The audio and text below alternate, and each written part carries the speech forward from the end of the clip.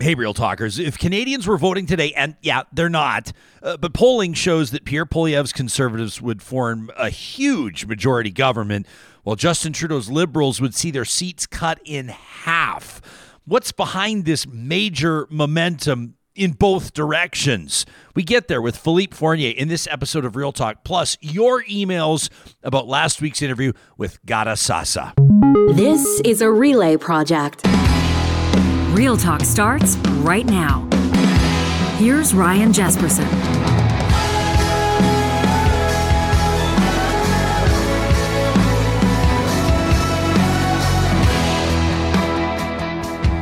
My fellow Canadians, if we were going to the polls today, the numbers show that the Conservatives, led by Pierre Poilievre, would form a massive majority government. Now, I know, we're not going to the polls today. We're not going to the polls this year. We're probably not going to the polls next year either. But still, isn't it interesting to see the tides turning? And the Liberals aren't just barely behind the current official opposition.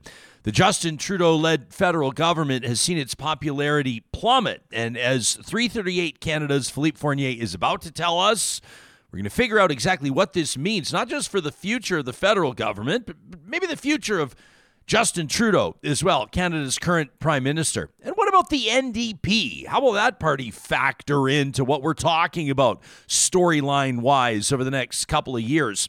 Stick around for this episode of Real Talk. The second half of today's show is dedicated to you. We're handing you the mic. We're getting into our Real Talk mailbag, and we're going to read message after message after message. Some of the best emails, the most insightful ones, the most thoughtful ones that we've received since last week's interview with Gara Sasa. Obviously saw a lot of new eyes and ears on the show. Not everybody was a fan of what she had to say. Not everybody was a fan of how I conducted the interview. And when we ask for your feedback, we mean it. It's why we're dedicating a big chunk of this episode to, again, having you have your say. Before we get any further, are you looking to get your team the industry's absolute best safety training? Danatech has been Alberta's safety training leader for more than 30 years. Their courses are designed by experts with real on-the-job experience, so the courses actually make a difference on your job site. Save lost time to injuries, stay compliant with changing regulations, and save money on training with Danatech. Big companies across Canada use Danatech's WHMIS, TDG, electrical, and lifting device courses for good reason, and they've got a catalog of more than 150 courses across all industries. You can visit danatech.com today to see their courses and find out about bulk discounts.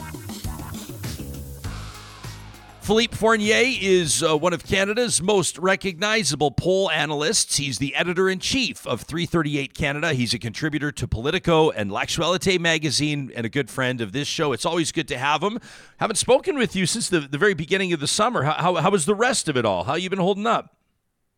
I took some rest this summer. It was the first time in a long time. Good morning, Ryan. It's great to see you, and thank you for having me back. Much appreciated. Always fun to talk to you. Well, it was kind of an interesting summer. Even and we would communicate this with our audience that typically in the talk show business, summer is when everybody takes their vacation. Summer is when everybody does deep dives into, do aliens exist? Are UFOs real? Has anybody actually seen Sasquatch? But that wasn't the way that it played out. There was a lot happening politically through the summer. Some of it emergency management, wildfires and the like, but a lot of other developments as well. So it was kind of a fast-moving few months for us. Did you notice the same thing? Feel the same way?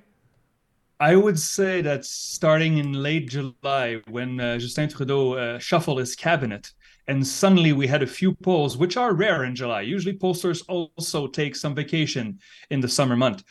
And we had the odd poll that had double-digit leads for the Conservatives nationally against the Liberals, whereas in the past year and a half, I would say, we would see either a tie or a 3 to 4 point lead for the Conservatives. And so when we saw those numbers, we figured, okay, it could be just summer polling, wonky summer pollings. We've seen this before. But then we got into August, and then we got into September. And then in Quebec City, I was there at the Conservative Convention. We had polls that had 12, 13, 14-point lead for the Conservatives, including leads in Ontario, leads in Atlantic Canada. So the bedrock of Liberal support in the past decade. And right now, of course, I follow the numbers daily, and I updated my projection, my federal projection on Sunday, and it is an eye-opener. 205 seats on average for the Conservatives. The threshold is 170 still, because I still haven't changed the map. The map will become official only next spring. And the map is also advantageous to the Conservatives, so we have to keep this in mind. The Liberals around 81 seats on average, so below the 100-seat threshold. I think this is the worst showing in the polls and in the seat projection that I've had the Liberals ever since I began my tracking in 2017. Yeah, like 81 is shocking and obviously a significant fall. I want to hit this from a number of different angles with you, but I want to circle back to the Conservative surge in popularity. Obviously, there's kind of a ripple effect when you get a new leader. Pierre Poilievre ran a formidable leadership campaign. He raised a ton of money. He doubled the size of the membership of the party, which can't be understated, like 300,000 members, which is enormous. Yeah. Is this just like the honeymoon phase, the new energy, the new leader, or is it more than that? It feels like more than that to me. Oh, you are right. It is not a honeymoon. I mean, I'm not saying that this will last until the next election, because we don't know that. But a honeymoon happens quite shortly after a leadership campaign. And we didn't see that last year. So Monsieur Poilievre became leader in September of 22. And that fall, we had the Conservatives and the Liberals still in a statistical tie in both the vote projection and the seat projection. So I think we saw an erosion of Liberal support starting last spring. Of course, there was the Chinese interference story. I'm not saying this had a huge effect, but those stories tend to pile up when you're in 8th and 9th year in power, like the Justin Liberal, the Trudeau Liberals are.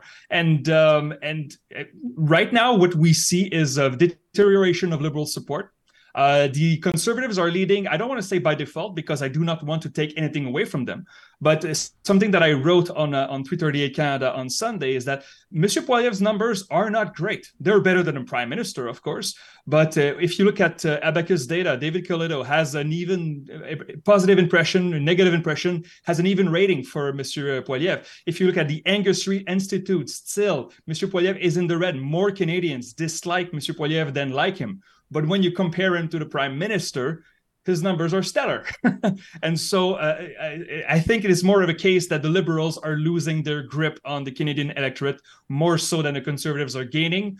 But we'll have to wait and see how it goes till the next spring, next budget, I would say. I was speaking with Charles Adler about this yesterday, and I've been looking forward to picking your brain on the How You Like Them Apples video. This interaction of Pierre Poilievre in the apple orchard with a journalist in the Okanagan, sort of, I don't know, eating him alive in a way, sort of acting quite dismissively. I've seen the word contempt invoked, which I thought was appropriate. People say the way that Poilievre is casually munching on the apple shows the contempt he has for this journalist. We were debating yesterday whether or not it's a smart play or a good play for Poilievre's team to release this video. It shows him as sharp-tongued and quick-witted and assertive, and also makes him look like a bit of a prick, quite frankly. Is this exhibiting the secret to his success, or is this something that you think his team may want to be a little bit more careful about? I know it's a boring answer, but I would say both. Because, I mean, the success of Mr. Poilievre was able to connect with many voters in Canada that feel like the media and the elites are not working for them. Yep. And I don't want to paint it too wide a brush, because that's not every conservative voter in the country, but this is a segment that the polls show that it's a segment. So Monsieur Poilievre's attitude with this journalist, who was clearly unready to face the heat there, conservative voters, many of them eat that up and absolutely love it. The problem is, if we switch the role, just imagine if we switch the role and it was Justin Trudeau doing that to a conservative-leaning journalist, how would they react? Would they have changed their mind, saying, "Oh, this Monsieur Trudeau being all"? No, I think the kryptonite of liberal governments in the past 3 decades, we could say, would be hubris, overmassive ego, and arrogance. So we have to be careful. The Conservatives, they eat that up, but if he keeps that up, I think it could turn off a segment of the electorate that the Conservatives need to win an election. Yeah. Now, again, how good the Conservatives leader have to be if the Prime Minister is deeply unpopular? This is the question. But again, hubris and an overmassive ego sometimes in the long run goes against you, not for you. Yeah. Adler yesterday saying, the Conservatives are investing millions of dollars, and he's right, in promoting their leader, in promoting Pierre Poilievre as what did Adler say yesterday, Johnny? Here, I'm showing the video right here, but I think he was saying like husband of the year, father of the year, dad of the year, human of the year, Pierre Poilievre, showing this soft side of him with his loving wife Anita, and that's great, and she's voicing over the video, and the people can find it on YouTube. It's called Who is Pierre, and it shows him there carrying his kids around, just like being a normal dad. Being a normal dad at the park, and then you release the video of him just being a jerk, and you kind of wonder, like, is there this new dynamic in politics, and certainly not limited to Canada, where people want to see a little bit of both. They want to see the empathy that a politician can dip into, can tap into, and they also want to see somebody that's going to stand up for their principles, somebody that's going to stand up for their constituents. I wonder if this is all part of some big plan to craft this character, Yeah, the good family man who can be a prick to the same people that I dislike, which is the media. This could be a winning formula, but then again, if this attitude goes on for years and years, it could play against Poilievre. Now, right now, he's benefiting from it. Of course, you saw selling T-shirts and putting slogans on T-shirts. So again, I think many partisans eat that up when they look at the prime minister, who is in a bad place right now, unpopular. The numbers are really bad for his opposition. So perhaps Mr. Poilievre can do no harm for his partisans right now. I would be very careful, because down the line, again, if you switch the roles, if Justin Trudeau did that, I don't think many Conservatives voters would go, oh, okay, he was okay. That's a good move for Justin Trudeau. No, they like him because it was Monsieur Poilievre. Yeah. So you've got now the numbers that you're looking at. And again, if you're just tuning in, live streaming the audio on the Mixlr audio app presented by California Closets, we're talking to 338 Canada's editor-in-chief, Philippe Fournier. You got your Sunday update. People can subscribe to it. Check it all out at 338canada.ca. The Liberals, for perspective, you've got them essentially like, if we were voting today, and again, I'll say it, we're not voting today. We're not voting this year. So maybe we'll integrate a perspective check at some point if mine is insufficient. But the Liberals would literally see their seats cut in half, which is a really, really big deal. So if you're the Liberal Brain Trust, and I'm not talking about in the Prime Minister's office, I'm not talking about having JT's back, I'm not talking about trying to save his political legacy, I'm talking about looking out for the good of the party and maintaining a Liberal government, what conversations are you expecting to hear? You would expect at some point the caucus to ask the PMO, like, what is the plan for the short term? Because we're getting, killed in the polls. And when a government gets into its 8th and 9th year, it's really hard to turn that back. But if I can just add a little thing to what you just said, Ryan, there. Just imagine the scenario. The Liberals in the projection basically lose half their seats, and the NDP doesn't pick up any of them.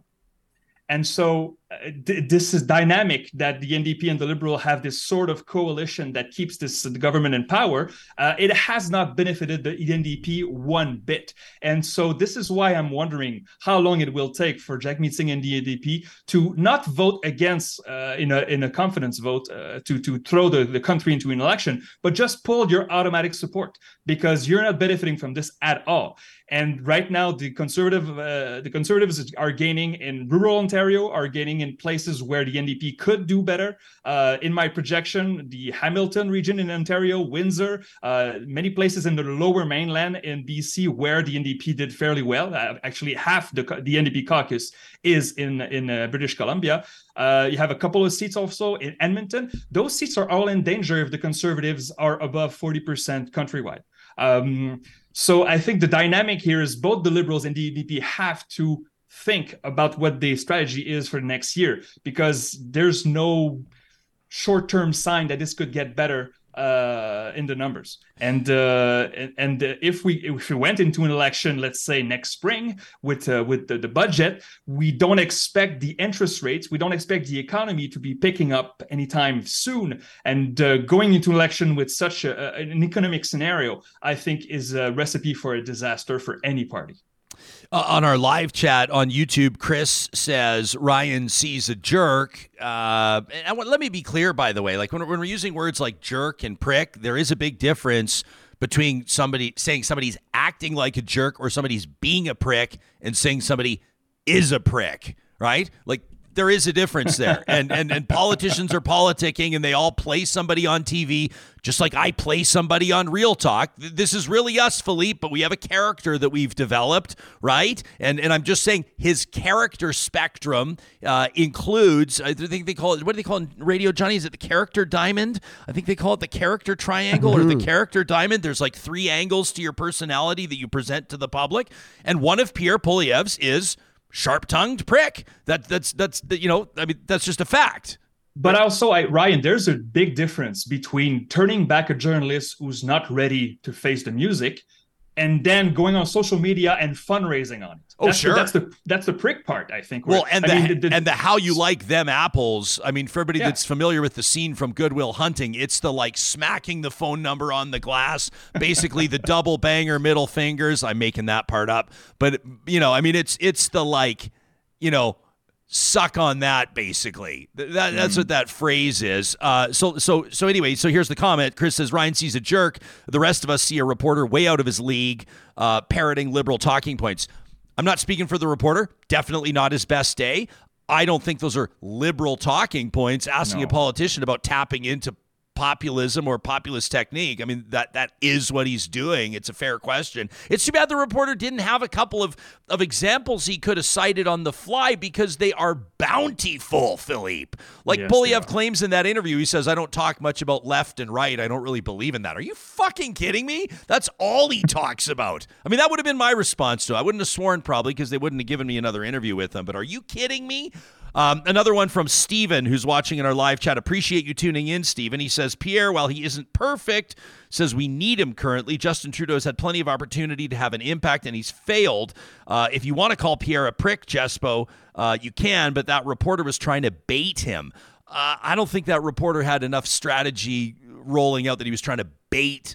You can't bait a federal political leader into something. They've reached the office with a minimum competence. You know what I'm saying?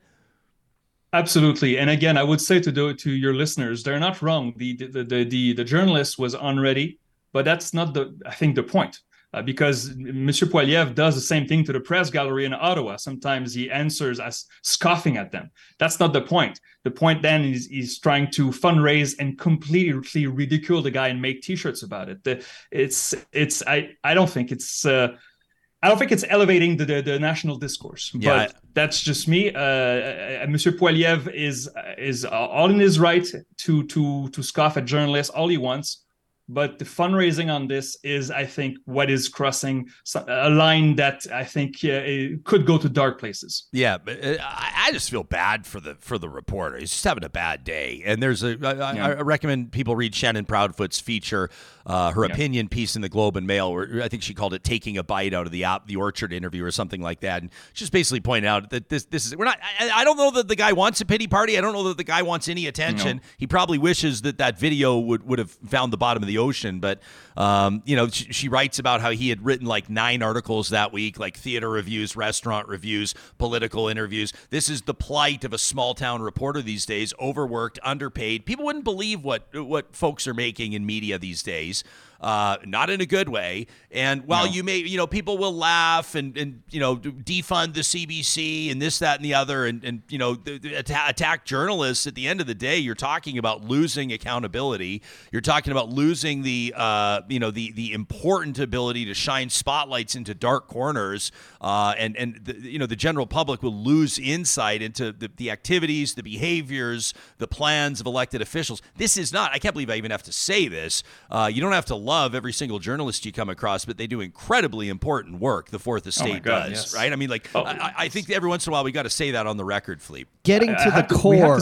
I believe was Is that the what the article's Shannon's are? name. Thanks, Getting Johnny. to the core Yeah. of the Pierre Poilievre interview. Good yeah. call. If it's there are people and even organizations in the media that you can dislike and disagree with. That's part of it. But for many people in this country, they just dislike the press, the whole thing. And if that's the case, well, consider yourself against democracy, because that's what you are. There's no democracy without a free press. And when you say they're biased, well, guess what? It's a very wide spectrum of press that we have in this country because we have freedom of speech. And so they are left-leaning, they are socialists, they are conservative. I know I was in Quebec City and there were some very conservative-leaning and conservative-friendly media out there throwing softball questions. So it goes on all sides. I don't think maybe it's conservatives sometimes throw a tantrum when the journalist says something they don't like. Just calm down. You're leading in the polls. You don't have to do all this. Philippe, we always respect your time. I know you've got another commitment in 4 minutes, so this brings us to our rapid fire round. Okay. So I got about 10 questions left to ask you, and I want to get to them all. Who are the front runners to replace? First of all, no. Will Justin Trudeau, I've spoken to people on his team off the record, so I'm not naming names, but they have said if you think that he's leaving, if you think he's resigning, if you think he's not running against Poilievre in the next election, you're crazy. This could be somebody who's I don't know, willing to take the ship down with them, I guess. I don't know. Number one, do you think Justin Trudeau stays on? But if he resigns, who are the front runners to replace him? I will say this, and I think he's been observed by many people. Justin Trudeau has been a better campaigner than he is a prime minister. So watch out for Justin Trudeau during a campaign. Who could replace him? The polls that we had so far are very limited. Mr. Carney, Ms. Freeland, Madame Joly. I don't think there are obvious front runners. If you want to win as a Liberal leader, you have to win 30 to 40 seats in Quebec, and you have to win at least half of Ontario. That's the rule. And so who can do that? I am not sure. Okay, the NDP. You've got them, polls show you've got them in seat projected around 20 seats. It's not that dramatic. It's a loss of about 20% of their seats right now. It's not that dramatic. I've always thought that Jagmeet Singh, I don't personally agree with a lot of his policies. I've never voted federally for the NDP, but I thought that was the guy they could really market around. He's got a ton of charisma. He's well-spoken. People rip him for wearing a nice watch and all that kind of stuff. I don't know what really matters, what really sticks with people. Is his time up? I'm a numbers guy, and since he became leader, there has been no gain whatsoever. Yeah. It's been 6 years with no progress. You're not even doing better than you turf Mulcair, and you're not doing better in 6 years. I do not see why they keep this guy still to this point, even though you're right, he's a very nice man. I've met him on several occasions. I think he's a good politician, but as a leader, the numbers show that he hasn't been able to deliver. So next election should be his last, unless he has a breakthrough. Last question. I'll give credit to Dwayne in the live chat for the theme. Danielle Smith is messing around with stuff like the Alberta pension plan in Saskatchewan. Scott Moe's party is seeing their popularity fall by like 10 points. Most recent polls. Some people are pinning that on their commitment to the so-called parents' rights movement. It's been confirmed that police are looking into the Greenbelt scandal. Could Doug Ford wind up wearing silver bracelets, facing charges? Who knows? Do the plights, do the stumbles, do the bonehead moves of conservative premiers hurt the federal Conservative Party? I would take Doug Ford out of this equation. Okay. But I think I would bet that Danielle Smith and Scott Moe will be part of the Liberal ad campaign in the next election because what they're doing is not popular in the rest of Canada. That's what the polls show, the numbers show. And so I think they would be part of it. Doug Ford has been kind of an ally for Justin Trudeau. I mean, indirectly since the pandemic. And so I don't think they would try to attack him because they share a lot of voters. PC Ontario and federal Liberals share a lot of voters. So I would exclude Ford from this equation. Philippe Fournier is the editor-in-chief of 338 Canada. You can check him out online, 338canada.com. We'll link to that in the show notes as well. He's also a contributor to Politico and L'Actualité magazine, and I always get such a kick out of this. Sometimes I forget to remember to mention that you're also an astrophysics professor. Oh, yeah, by the way. That's right. It's nice to see you, pal. Thanks for doing this. Next time we'll speak about the Oilers, all right? Take care, buddy. Ryan. Yeah, I love it. There you go.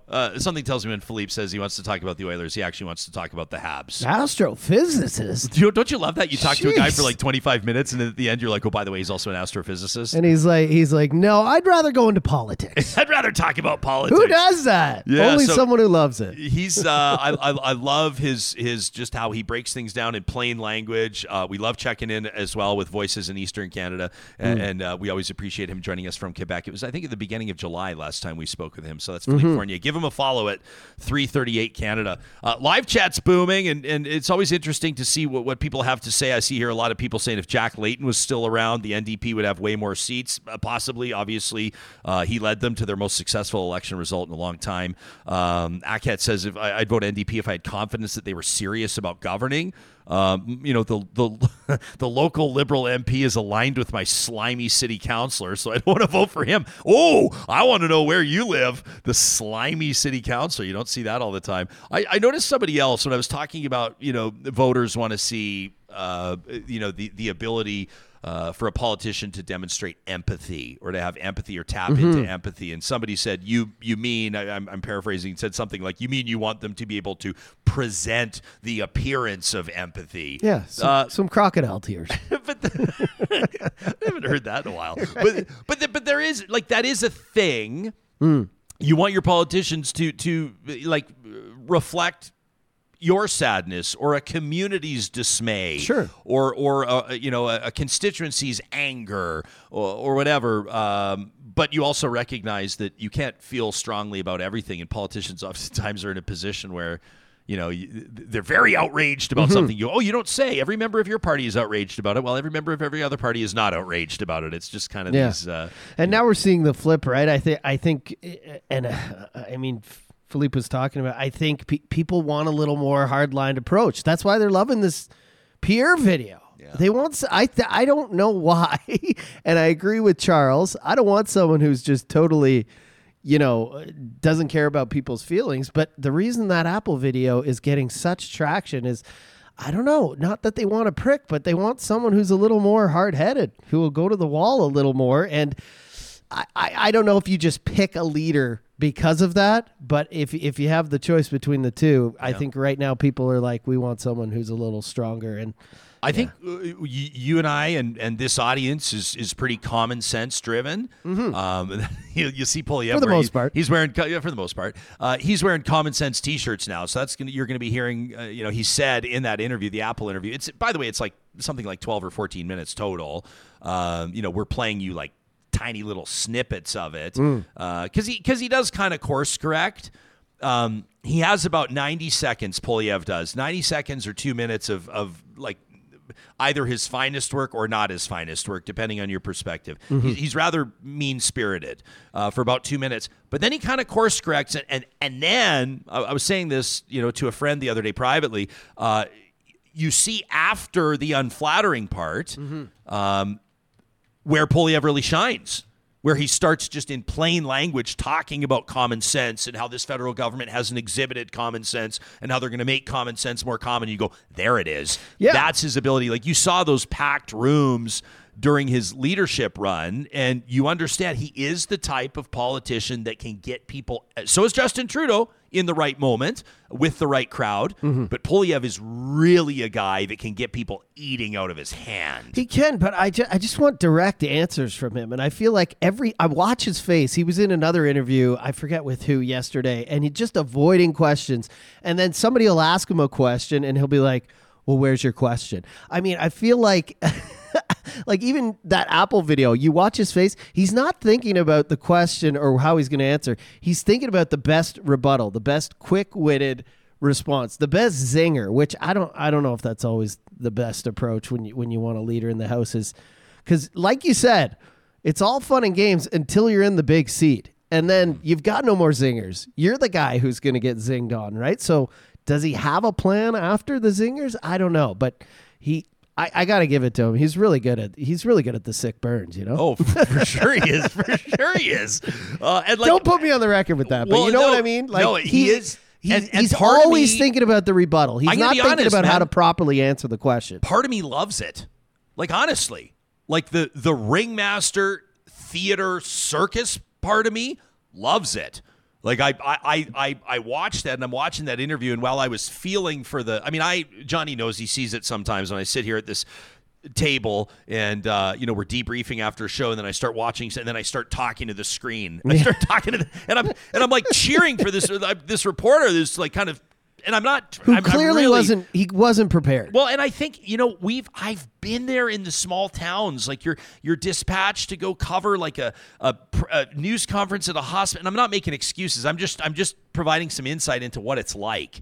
You're covering like a news release or a news event at a hospital where they're announcing. Well, when's the last time they did that? But they're announcing some new playground that they're opening, and so you rip over there and you get a couple photos and you talk to the person that raised the money with the lemonade stand for the playground, and then you got to run over because Pierre Poilievre's in town, and you get 10 minutes with them, and you get a clip with them, and hopefully get a photo, and that's going to be your front page or your main web story. But then oh gosh, then that small theater troupe's opening their thing tonight, and then there's that family that has friends in Syria or Gaza or somewhere else, and then you're trying to do that human interest story, and it's just like sometimes you get caught. Sometimes you get caught not having the right information. You get caught a little flat-footed. You get caught, some interviews, this kind of segues, I guess, into the second half of this show and talking about our chat last week with Ghada Sasa, the board member, at least she was then,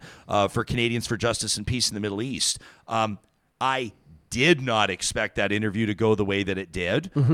Expected it to go in an entirely different direction. That's fine. That's part of the reason why people tune into talk shows like this, because the conversations evolve. It's not a curated 90-second story. But it would not be an unusual circumstance for this guy to expect a few sound bites from Pierre Poilievre, but all of a sudden, basically, he's being turned into the show. Oh, yeah. He is... he's the bull in the ring, and the matador is getting him square between the shoulder blades. But when that happens, you got to reset. And I know you're going to reset after that interview, and I know this guy will too. But if you're going to he wasn't on TV, he wasn't, at a desk. You're going to an apple orchard with Pierre Poilievre. You got to expect that he's going to say some things that are, dog whistles, that are zingers, that are, just like the guy said, taking from Donald Trump's playbook. And if you're going to cite, these people are saying you're taking a page from Donald Trump's playbook, at least have one name. Yeah. At least write down one name. So he's going to come back. He always does this with the little, who said that? Where did you hear that? Who wrote that? And, don't cite a CBC article because he's going to tear that down. I could have better prepared for this Pierre interview, I feel like. Have one name of someone critical who he may respect so that you can catch him. Yeah. And I think he'll reset. And I think you will, too, because that interview we had was, it came out of left field, right? We have, a lot of people asking interesting questions. I think even about the impact of what's happening provincially in politics and how that'll, transfer into, I guess, federal impact, if it will at all. And again, keep in mind, if we asked you right now, what was the, what is it, Johnny? Now it's October 24th of 2023. If we asked you, this is a bad example. I was going to say, what was the top story in October of 2021? Well, it was obviously the federal election. But my point is, you ask people what was happening 2 years ago in politics or 90, days ago in politics, and people go, what was the number one thing? I guess 90 days ago here, October. So that would have been, September, August, July. So it probably would have been Danielle Smith talking about arson and the wildfires on this show. Maybe that was the biggest story at the time. But politics change, and people, whether we like it or not, to admit it about ourselves, have short memories. And so there's a lot of time for things to change here. But the reason why we wanted to get Philippe on, number one, just love talking to him. Number two, the dramatic drop in these seat projections that he's done based on polling. So what he does, he doesn't do the polling. He's a poll analyst, right? So he'll take a look at polling from reputable firms, and then he'll translate that into analysis, projected seat counts and the like. And to see the Liberals going from, I think, 157, something like that, 150, almost 160 seats to 81, is a big deal.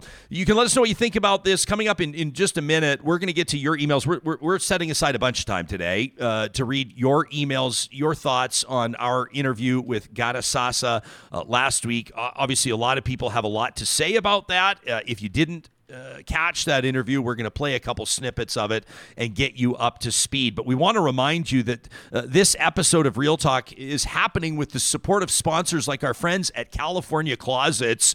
Right now, California Closets is giving the free consultations to everybody that's visiting californiaclosets.ca. You can learn more about their approach by filling out the form and then contacting them to schedule an appointment. I've been through the process myself. You sit down with their team, and it's great, man. You just grab a coffee and you sit and talk about what you envision. Like, what's driving you nuts about your space right now? What's driving you nuts about your family room or your entertainment center, your mudroom, your playroom, your entryway, your wine bar, or lack thereof? What about your garage? I mean, they do it all.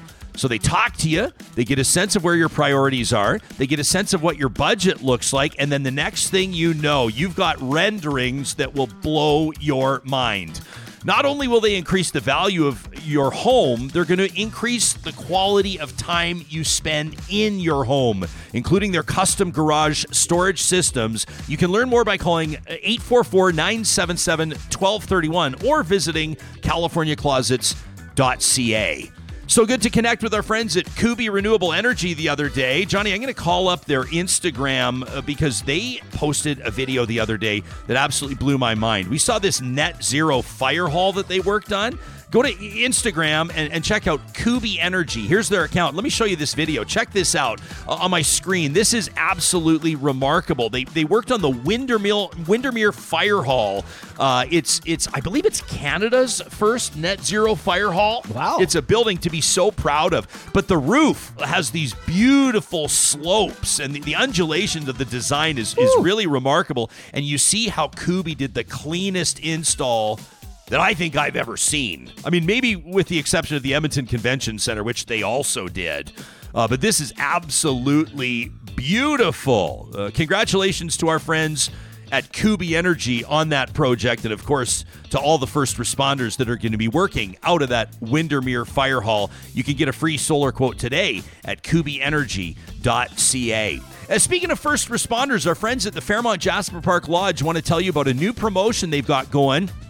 You've got to book before October 31st, but it extends all the way through till April. You know what I mean? So you got to make your plan. You got to make your reservation, first responders, by the end of this month, by October 31st. These are for stays between right now. So the deal applies right this minute, all the way through till April 2024. They want to express their gratitude and encourage first responders to take a well-deserved break. And so they're pleased to offer a special room rate just for first responders this fall and winter. The rates start at $199 a night. They're going to knock 20% off all your dining, 25% off all your spa services. Carrie and I recommend the couples massage, and 20% off the Sun Dog Tour experiences, including transportation to Jasper and the wildlife tours. You can give them a call at the Fairmont JPL. Ask about the First Responders Appreciation Rate. You can Google it, or you can check out the show notes on the podcast right here, or if you're watching on YouTube, you'll find it there as well. Justin on the live chat says, it doesn't matter who said it. A valid point is a valid point. Pierre is a master of deflection. True, but when you say something, you have to be prepared for someone to call you on it, like you did to our guest last week. So if you're going to say something that sounds like a direct quote, like everyone thinks you're pulling from Donald Trump's playbook, you got to have at least one name, one organized. You got to have something. And I said in the chat, because Pierre's a pit bull. He's a pit bull in the interviews. You have to be at least a little prepared, especially when you're saying something like an eyewitness account, or it sounds like somebody said it directly, right? Yeah.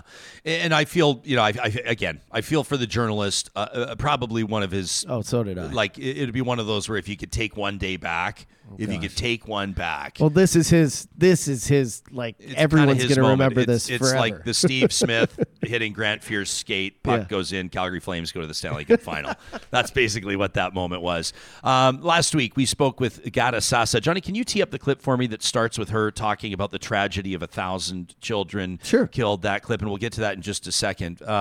This show obviously makes a commitment to you that we will represent different perspectives, most particularly on important stories that matter to you, on the real important stuff, and that includes the horror that we've seen unfold in Israel and Gaza. The eyes of the world are there without a doubt.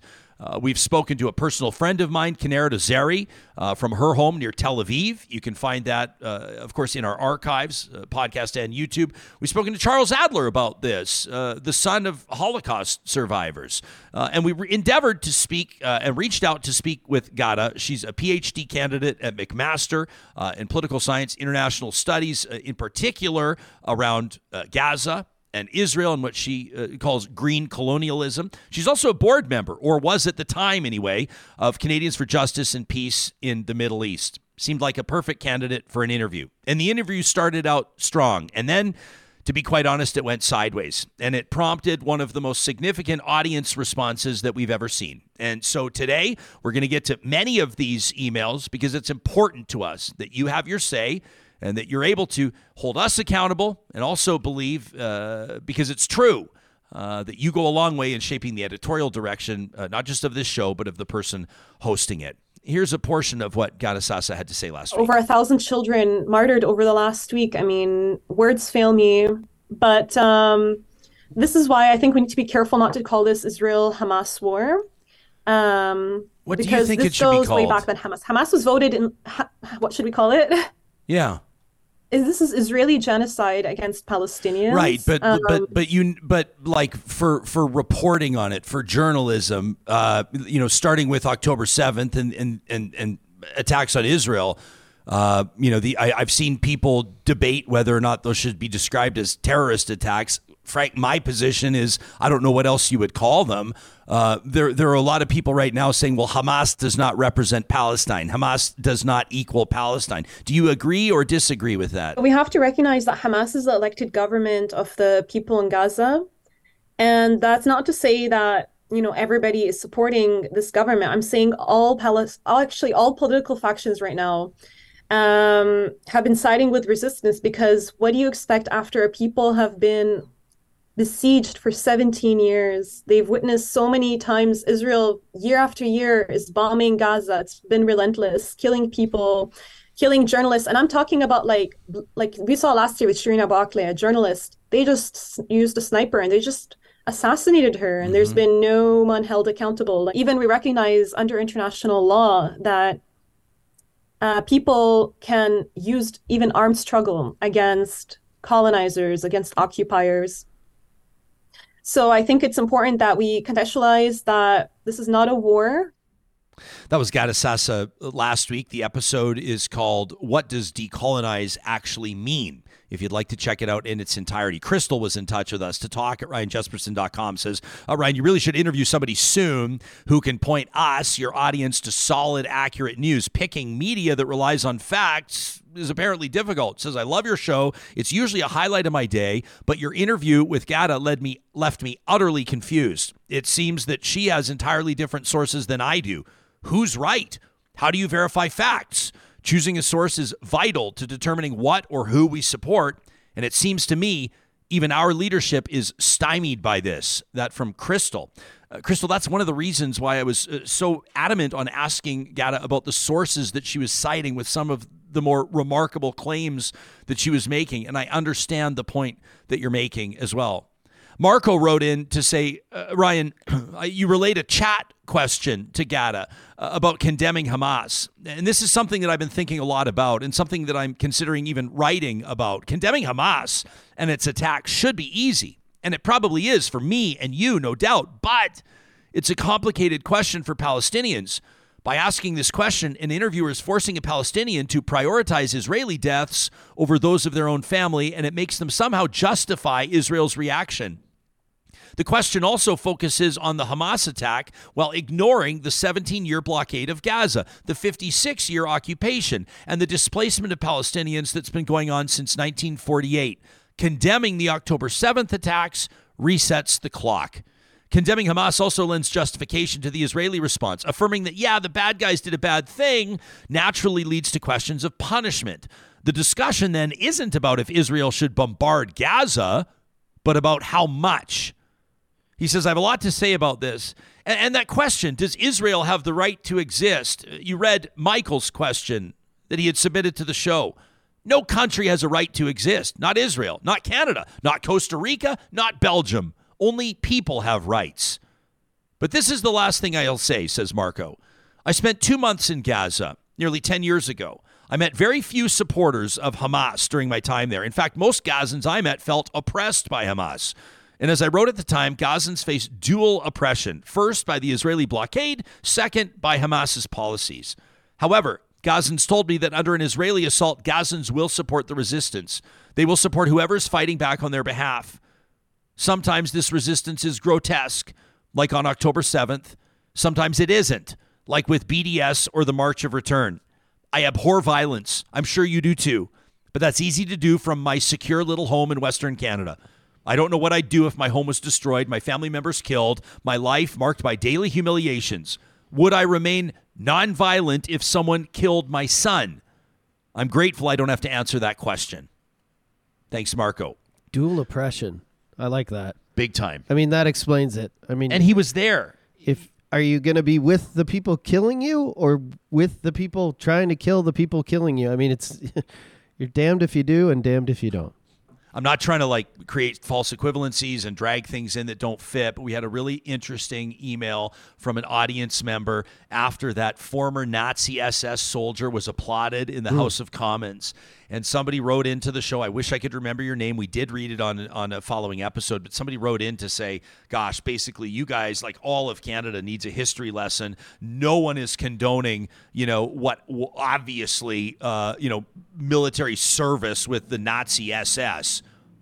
At that time, they were saying trying to walk a mile in the boots of an 18 or 19-year-old that was off the Holodomor, that had seen the horrific policies of Stalin. And the point being, they're saying, that person's email was writing into the show expressing gratitude that they would never have to make a choice like that former Nazi soldier made, 75, 80 years ago, back in the late 1930s. Mariah says, honestly, Ryan, I don't even know how to put this in the right terms. So hopefully Real Talkers will forgive me if I say anything wrong. I don't blame you, Mariah, for starting an email like that. She says, I really appreciate the show and the time that it spends taking on issues on both sides. And I really appreciate, even now the word both sides, isn't that such a loaded phrase?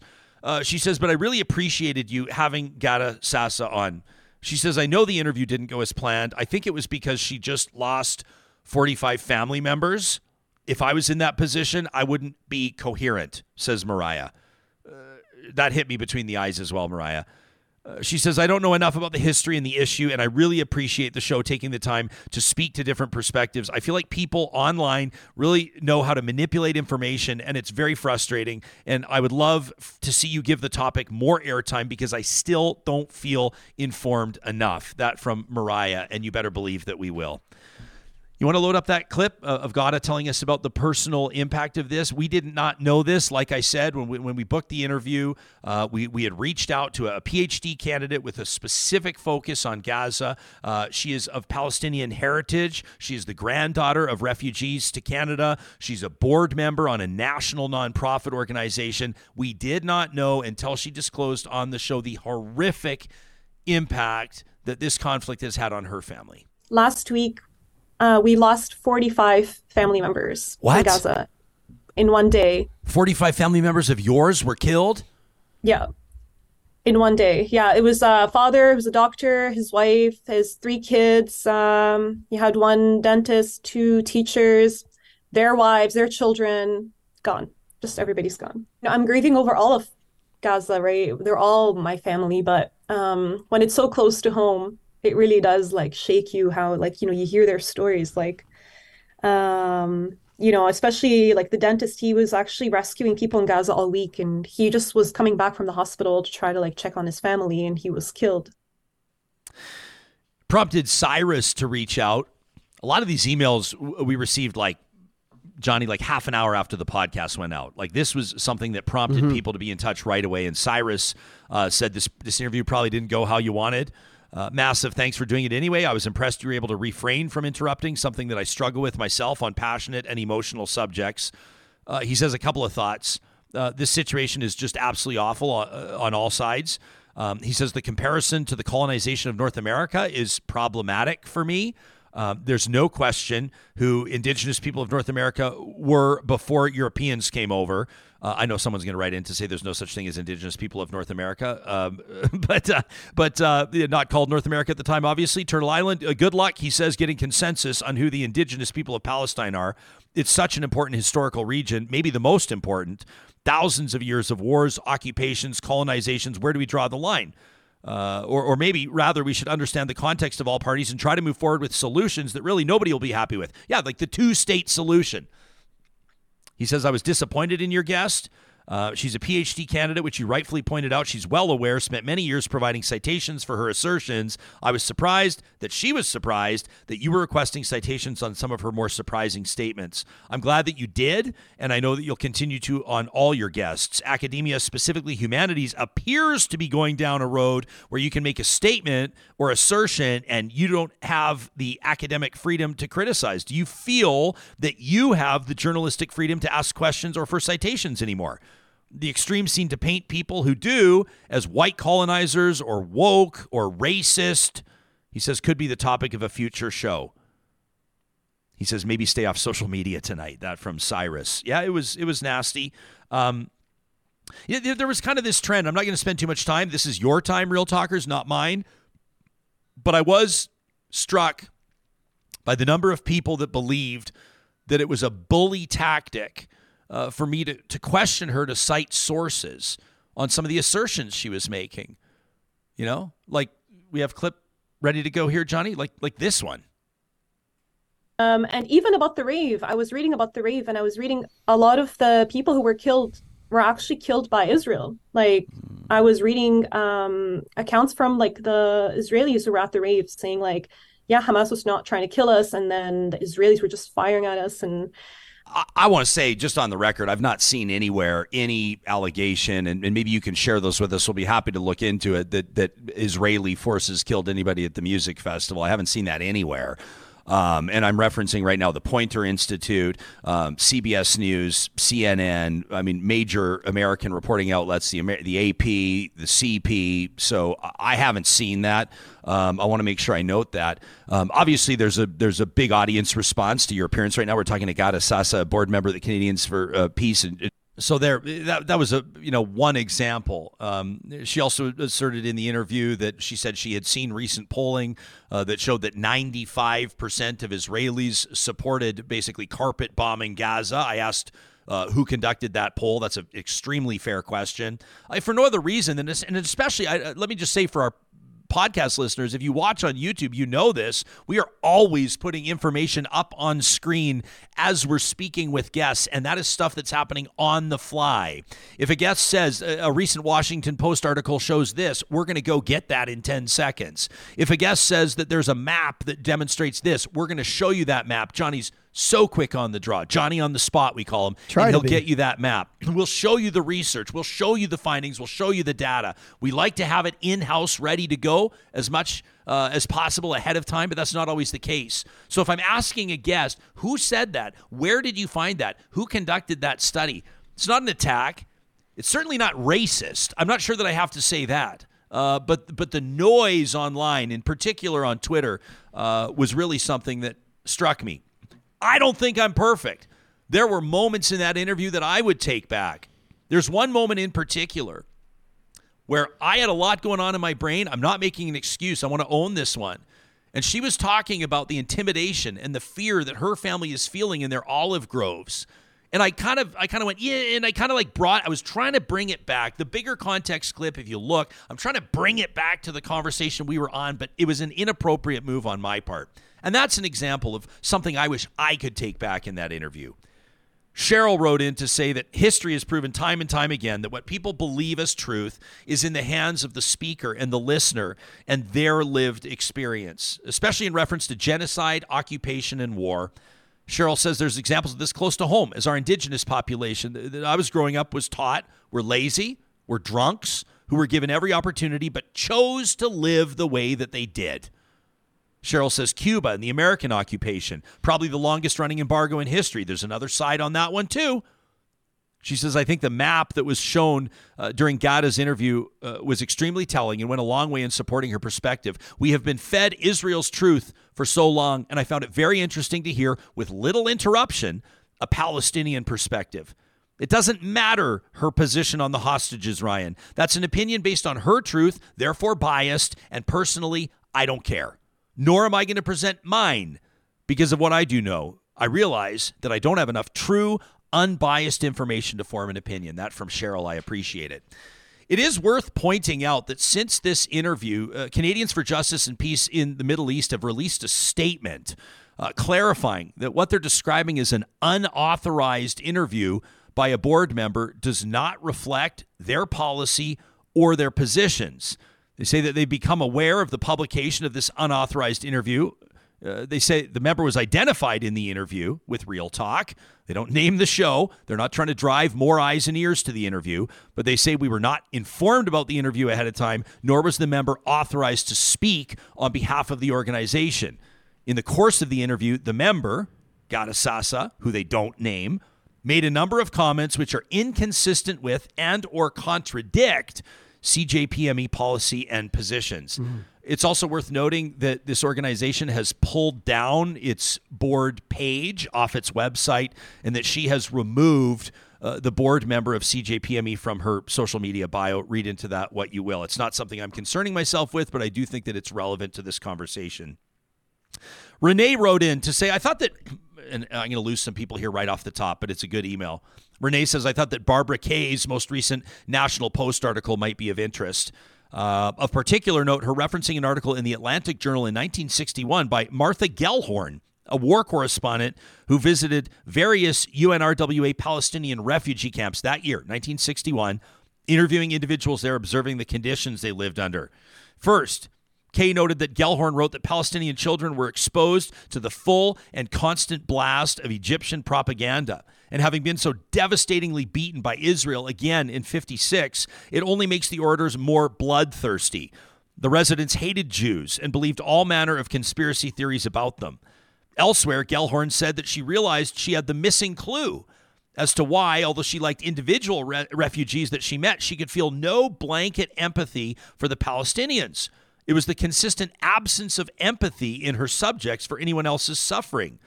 It's hard to sorrow for those who only sorrow over themselves, she writes. It's difficult to pity the pitiless.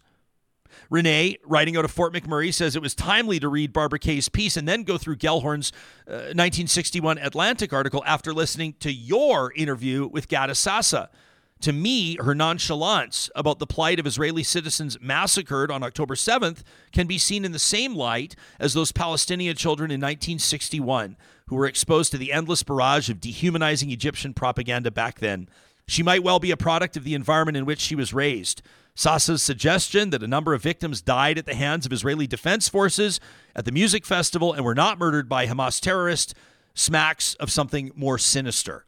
Although I've never met her, I'm sure that as Gellhorn found the refugees she spoke with in those camps back then, Sasa would come across as a nice person under other circumstances. In your brief interview, though, she demonstrated no empathy for the suffering of Israelis. Suffice it to say that there is merit in Gellhorn's point about it being difficult to pity the pitiless. Renee says, while you appear to have taken quite a few hits over the manner in which you interviewed Sasa, I find the criticism undeserved. Your role as an interviewer is to ask questions and allow the subject to freely speak their mind. Your audience is also free to draw their own conclusions. And on that note, Renee says, I have made mine. Jay wrote in to say, Jespo, it's 5 a.m. and I can't sleep. I clicked on your YouTube video, what does decolonize actually means? And I'm astonished by what I've heard. The guest's information is alarming. I need to start by saying that you do an excellent job of allowing people to speak and providing diverse perspectives airtime. You also have an incredibly challenging task in taking on this subject. As a Jew, I am not a hardcore Zionist. I've been deeply troubled by the actions of the state of Israel on various fronts, West Bank settlements, the neutering of their Supreme Court, and their response to the events of October 7th. But I didn't appreciate the way that this guest presented facts without substantiation. Jay says, I'm exhausted by the use of the following terms when referring to Israel, which amounts to gaslighting, colonizer, genocide, white supremacy.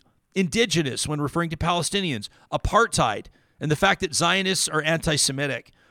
Characterizing Israel and Jews with these highly charged words without providing a broader or historical context is not what I expect from a scholar. If someone's going to make claims using such loaded terms, they need to substantiate those claims. Appropriating the language of other conflicts and applying it to a situation that differs on many levels is intellectually dishonest, but it happens repeatedly. It's a lazy way of gaining sympathy and oversimplifying situations. The history provided by the guest negates any regressive actions by the Palestinians or the wider Islamic world. Furthermore, insinuating that Israelis killed concertgoers is simply off the rails. I appreciate that you attempted to press her on key issues. It's unfortunate she dodged your questions.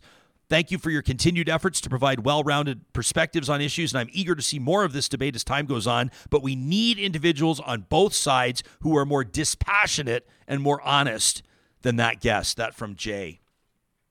And we're going to wrap with this one from Jared. Jared gets personal. He says, last Wednesday, my wife and I got into an unexpectedly intense argument about the Israel-Hamas war that nearly hit the 2-hour mark. It mirrored some of the dynamics in that Sasa interview that you did last Thursday, as well as the listener mail that you received Friday. Our inaugural episode of The Flamethrower, that's the new trash talk, was entirely feedback from that interview. If you missed it, you can go back in our archives and find it. He said, I wanted to share my perspective and how meaningful dialogue with my wife changed my perspective. It all started innocently with some chit-chat about our respective days after the kids were asleep. And then it quickly escalated once we started talking about news out of Israel and Palestine. He says, for reference, I lean pro-Israel. My wife leans pro-Palestine. It seemed obvious to me that we were both trying to say the same thing, but we were talking past each other. So I attempted to close the gap by making what I thought was an indisputable point to reach consensus. He said, I said, the attacks by Hamas targeting innocent Israeli citizens is abhorrent and should be condemned. Period. Full stop. Equally, Israel's apartheid actions and the killing of Palestinian civilians in their retaliatory strikes should also be condemned. And that's where my wife cut me off and said, but they're not equal. The power dynamic matters, as does the historical context. Now, being the incredibly smart woman that she is, she gave me several trolley problems to chew on, along with some other pointed questions. And I've had the chance to think deeply about them over the past several days. And the interview that you did with Gada Sasa was perfectly timed. It was a tough listen, he says. Honestly, I think she could have been better prepared and could have done with some better fact-checking. But there were many points she made that I now understand and I can sympathize with thanks to my wife. Jared says, now let me be crystal clear about something before I step in it. There's a difference between condoning an action and understanding it. I'm not saying that the attacks by Hamas are justified or that Israel has no right to self-defense or life. I'm simply saying that I have a deeper understanding of why this happened and more empathy for the plight of Palestinians. It's not enough to focus on the last punch thrown or the most egregious action. I need to look at the power dynamic and the context. He says, here's my wife's trolley problem and some of the questions she asked me. Number one, if a 6-year-old boy kicks me in the shin as hard as he can while I'm walking down the street, am I justified in retaliating in the same fashion as a grown 32-year-old man? Can I punch him in the face a couple times? What if I lock the child in a room for months, limiting their access to water and food? How far do you have to torque the scenario for the boy's actions to become reasonable or for my actions to become reasonable? I'm not saying that Palestinians are children. I'm not saying that Israel's the adult here. This is not the perfect analogy for nations, but I do think the trolley problem highlights the disparity of power between Palestine and Israel and the historical context. He says in the power imbalance, Hamas has an estimated 30 to 40,000 fighters, unguided rockets, and spends $100 million in annual funding from Iran. Israel has 170,000 active duty personnel, 465,000 reservists, tanks, artillery, fighters, helicopters, drones, the Iron Dome, and an annual budget of nearly $24 billion. He says, and Ryan, why are you so sympathetic to the plight of Helen Naslund? To remind you, we spoke with Jana Pruden last week about her new podcast, which is doing unbelievably, by the way, and we're so proud of her. That podcast, In Her Defense, it's the story of Helen Naslund, who was sentenced to 18 years in prison for killing her husband while he slept after enduring 30 years of abuse. You have to check out the interview. He says, why are you so sympathetic to the plight of Helen Naslund and the actions against her husband or the war that Ukraine is waging against Russia? I wouldn't put it that way. What is so functionally different about these situations compared to Palestine and Israel? And why is my logic not consistent? So what did I learn, says Jared. Dialogue on these topics is hard.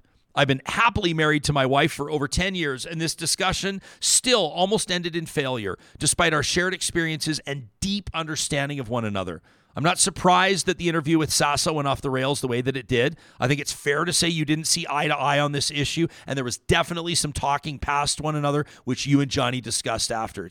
By the way, I appreciate having a co-pilot here, a technical producer that can navigate choppy waters. I want to recognize that. You get handed a lot of tough situations, and the way that you deftly handle those with grace, with empathy, with respect. I want to note, Johnny, that I really appreciate you. Well, thank you. He says as well, Jared, the situation in Israel and Palestine is fucked, and I'm not sure how this conflict ends, but my heart breaks for the thousands of children in Israel and Palestine who are surely being radicalized as they watch friends, family, and neighbors die, the destruction of places they call home. It's like a cake that's been in the oven for 30 minutes when you realize you forgot to add the eggs and the baking powder. You can't pull it out of the oven and fix things on the fly. Some things cannot easily be undone, as we know, looking at Canada's history with Indigenous people. It's not an easy cycle to break. These wounds run deep, built up over many decades of conflict. Furthermore, you don't have to look very far back in history to find genocides that the international community has done a terrible job intervening in. Rwanda, Darfur, the Holocaust. I get why both Israel and Palestine feel the need to defend themselves. I understand why Hamas may feel it has exhausted all other options at this point, after decades of abuse with no change in sight. Similarly, Israel has just experienced its own 9/11, and I understand the urge of wanting to solve a problem permanently, despite how misguided that may be. Remember the wars in Afghanistan and Iraq? Anyone? Asks Jared. So what will I do? I'll continue to listen, learn, and seek to understand. I love that. Seek to understand the perspectives of diverse voices on this topic. And at home, I'll continue to learn about Canada's own colonial history, which for me means finally reading the Truth and Reconciliation Report, the 94 calls to action. Jared says, I've listened to every single episode of Real Talk. That's incredible. He says, in your coverage of that topic, but if you gave me a pop quiz, I'm afraid that I would fail. If I really believe in peace and truth and reconciliation, both in Canada and in the Middle East, then I have some homework to do. Keep on keeping it real. That from Jared. I so appreciate that. These are your fellow audience members. These are the thoughtful perspectives that are shared with us that we don't take lightly. And this is far from every email that we've received on this. I want to thank every single one of you that's taken the time to chime in on this. This conversation is absolutely not over because tragically the conflict is not close to over. You can be in touch with us anytime by visiting our website or by simply emailing talk@ryanjesperson.com.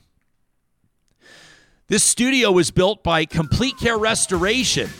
And while you know them, you've heard them referred to on this show as the masters of getting people back on their feet in Alberta after a horrific experience of wildfire, house fire, flood, maybe the discovery of mold or asbestos. They're also 10-year professionals in construction and renovation. Complete Care Restoration operates in spaces, treating them as though they're their own. This company is built by people who truly make a difference in the Complete Care family. Professional, respectful, and honest service is their standard, and they strive to exceed your expectations at every opportunity. We have seen it firsthand, and we recommend Complete Care Restoration with 2 thumbs up. If you find yourself in a tough spot, needing expert assistance, look first at CompleteCareRestoration.ca. Our friends at Eden Landscaping want to remind you that just because snow is falling, just because the temperature is dropping below 0 degrees, it doesn't mean that they're hanging up their boots and headed off to Costa Rica. Nope, they spend the fall, winter, and early spring months moving toward the design process. That's how they start to bring outdoor spaces to life, by chatting with potential partners, clients just like you, about your visions, taking a look at your Pinterest board, looking to see what you've ripped out of landscaping magazines at the dentist's office. Just kidding. Don't rip the magazines at the dentist's office, everybody. They're experts in design, taking a look at budgets and motivation and how spaces will be used, and then turning those into practical applications. They're a custom landscape builder with more than 20 years of on-the-ground experience in Edmonton and area. I'm proud to be partnered with Eden Landscaping, and you can find them online at landscapeedmonton.ca. We're about a week and a half away from the next first of the month special at Friesen Brothers. Want to remind you that grocery purchases of $75 or more qualify for 15% off. That's a big deal for families keeping an eye on their bottom line. And of course, that's coming up on the 1st of November. They've also got Seniors Day specials at 10% off and a whole bunch of options for families. If you go check out the flyer link, the Family Essentials flyer at Friesen.com, that's Freson.com, gives you an opportunity to provide quality food for your family with low prices every single day. You'll see specials found in all 16 Friesen Brothers locations, and then family recipes where you can take those ingredients and spin them into great times around the family dinner table. Friesen Brothers, for nearly 70 years, has been Alberta grown and Alberta owned.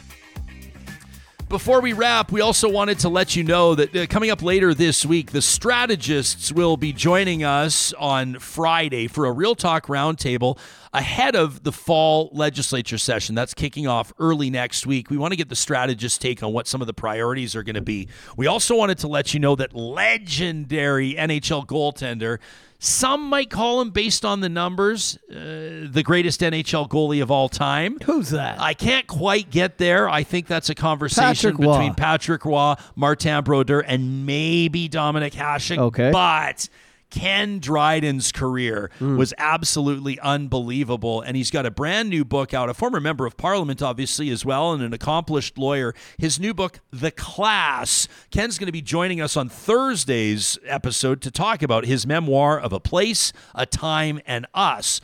Right after we talk to Ken Dryden, we're going to be talking to Barney Bentall, the Canadian singer-songwriter who's going to be performing on October 28th at Festival Place in Sherwood Park. I'm so excited to be hosting this event. Mostly, I mean, obviously Barney Bentall and the Caribou Express are an amazing band, and it's going to be an unbelievable experience in a stunningly beautiful venue, Festival Place. But also, every cent that we raise from ticket sales at this event is going to support CASA Mental Health. You've heard representatives and professionals from CASA on the show before. This is, of course, an organization that assists. They're closing in on helping 10,000 families in Western Canada, mostly in Alberta this year, with mental health supports, in particular for kids 3 to 17 years of age. All proceeds raised at this October 28th, that's this weekend, this show on Saturday at Festival Place, will support CASA Mental Health. You can go to casamentalhealth.org to get your tickets, or you'll find the link in the show notes. I can't wait to run into Real Talkers in person at Barney Bentall and the Caribou Express fundraising concert. That's this Saturday, and you'll hear Barney on the show on Real Talk. That's coming up in a couple of days. In the meantime, friends, thank you for being part of conversations like this. Thank you for chewing on what we take bites off on this show, for literally taking the time to digest the information, to process it, to think about how it's changed your perspective, if at all, and then to let us know about it. So we grow together and we deepen our understanding of issues. It's the whole point of what we're doing right here on Real Talk, and it wouldn't happen without you.